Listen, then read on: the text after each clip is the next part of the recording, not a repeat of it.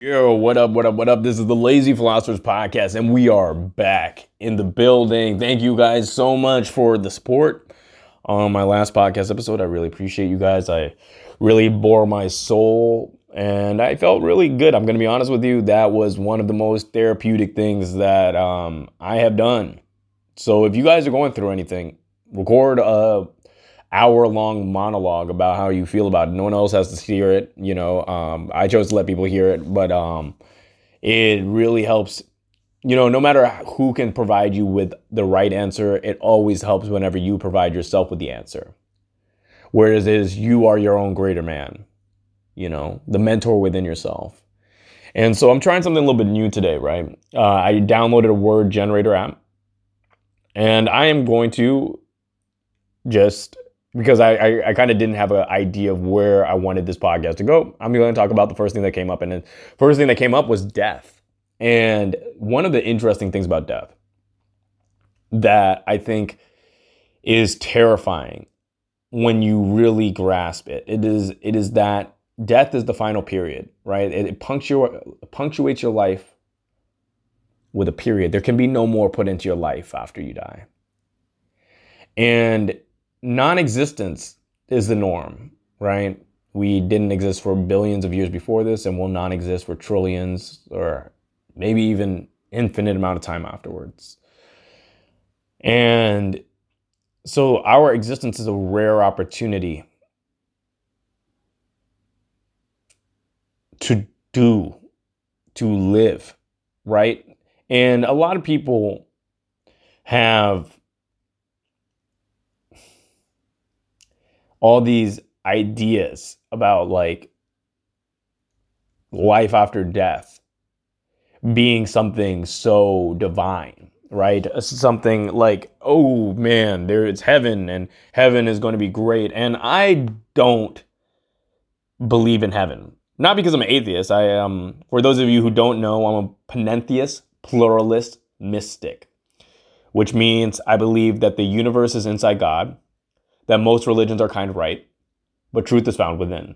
And I coined all of that, and I threw it together, and that's the most pretentious sounding name for spiritual study, but it is my metaphysical belief. And but I am going to read to you a Richard Dawkins quote, who is a famed atheist. All right, and pulling it up right now. This word generator thing is fun because I have no idea where this is going to go. Literally pulled it up a second before. And but this is my quote that I really enjoy. We are going to die, and that makes us the lucky ones. Most people are never going to die because they are never going to be born. The potential people who could have been here in my place, but will in fact never see the light of day outnumber the sands of Arabia. Certainly those unborn ghosts include greater poets than Keats, scientists greater than Newton. We know this because of the sets of DNA of people allowed by our DNA sets massively exceeds the set of actual people. In the teeth of stupefying odds, it is you and I, in our ordinariness, that are here. We privileged few who won the lottery of birth against all odds. How dare we whine at our inevitable return to that prior state from which the vast majority have never stirred. And I'm a strong believer that words can be a type of psychedelic experience. And when I first came across that quote, I was all of a sudden, for the first time ever, comfortable enough with the concept of infinite nothingness. I still fear death. And I think a lot of people, when they say they don't fear death, it's really a privileged state. And I think a lot of people are lying. I fear death. There is a lot I want to do, but I don't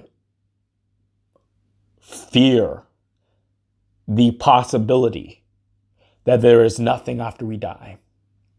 And I'm going to tell you that feeling is comfortable. Because as long as you need to believe that there is an eternal party that you are granted access to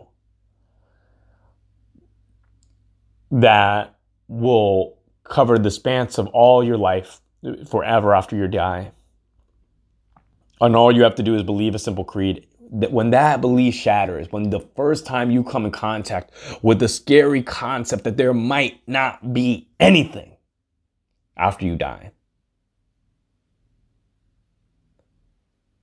that is not a place you want to be.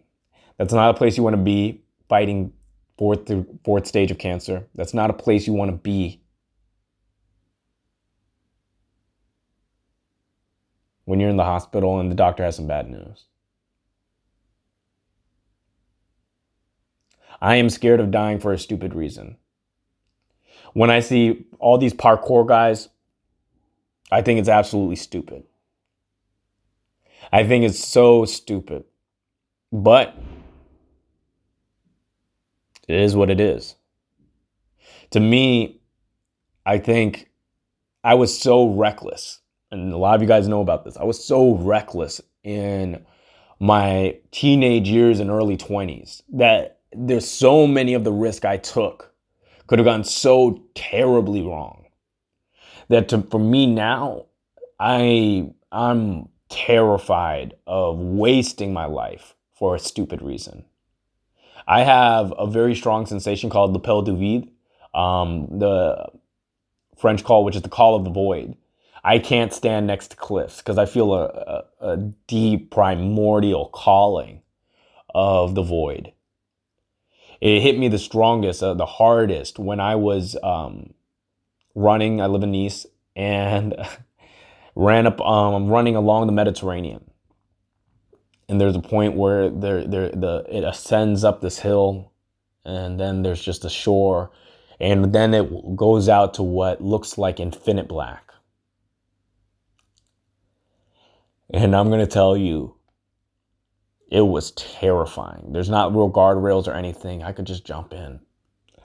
And that feeling terrified me enough to where I made a YouTube video. I took it down because my hairline looked trash on it because of the lighting, and I was holding the camera a little bit too high. But one of the things that I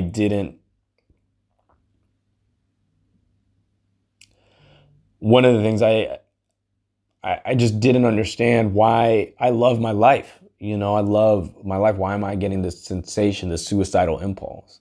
And I'm no stranger to suicide or suicidal thoughts. I wrote my comedy hour at Edinburgh called "If You Feel Like Killing Yourself, Call Me." Only got one review on it in Edinburgh. It was like a 0-star review. They fucking hated it. It is funny that the people who love your show almost never go home and write about it. And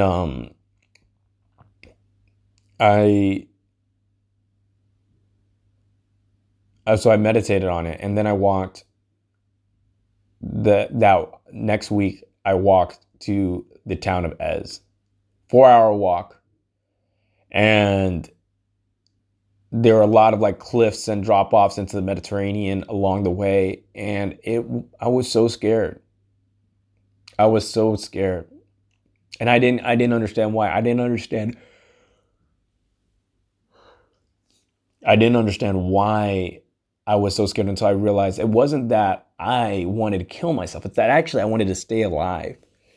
I wanted to stay alive so bad that my brain was like, Will, get away from these edges. You're clumsy. We see you mess up in the apartment all the time with no stakes. If you mess up here, you will die. Get away. And it's only showing me the feeling of death, right? Because fear is the most powerful emotion. It is the most primordial emotion. It is what binds us and bonds us to reptiles, because reptiles do feel fear. It is almost universal among living things to have any kind of concept of self.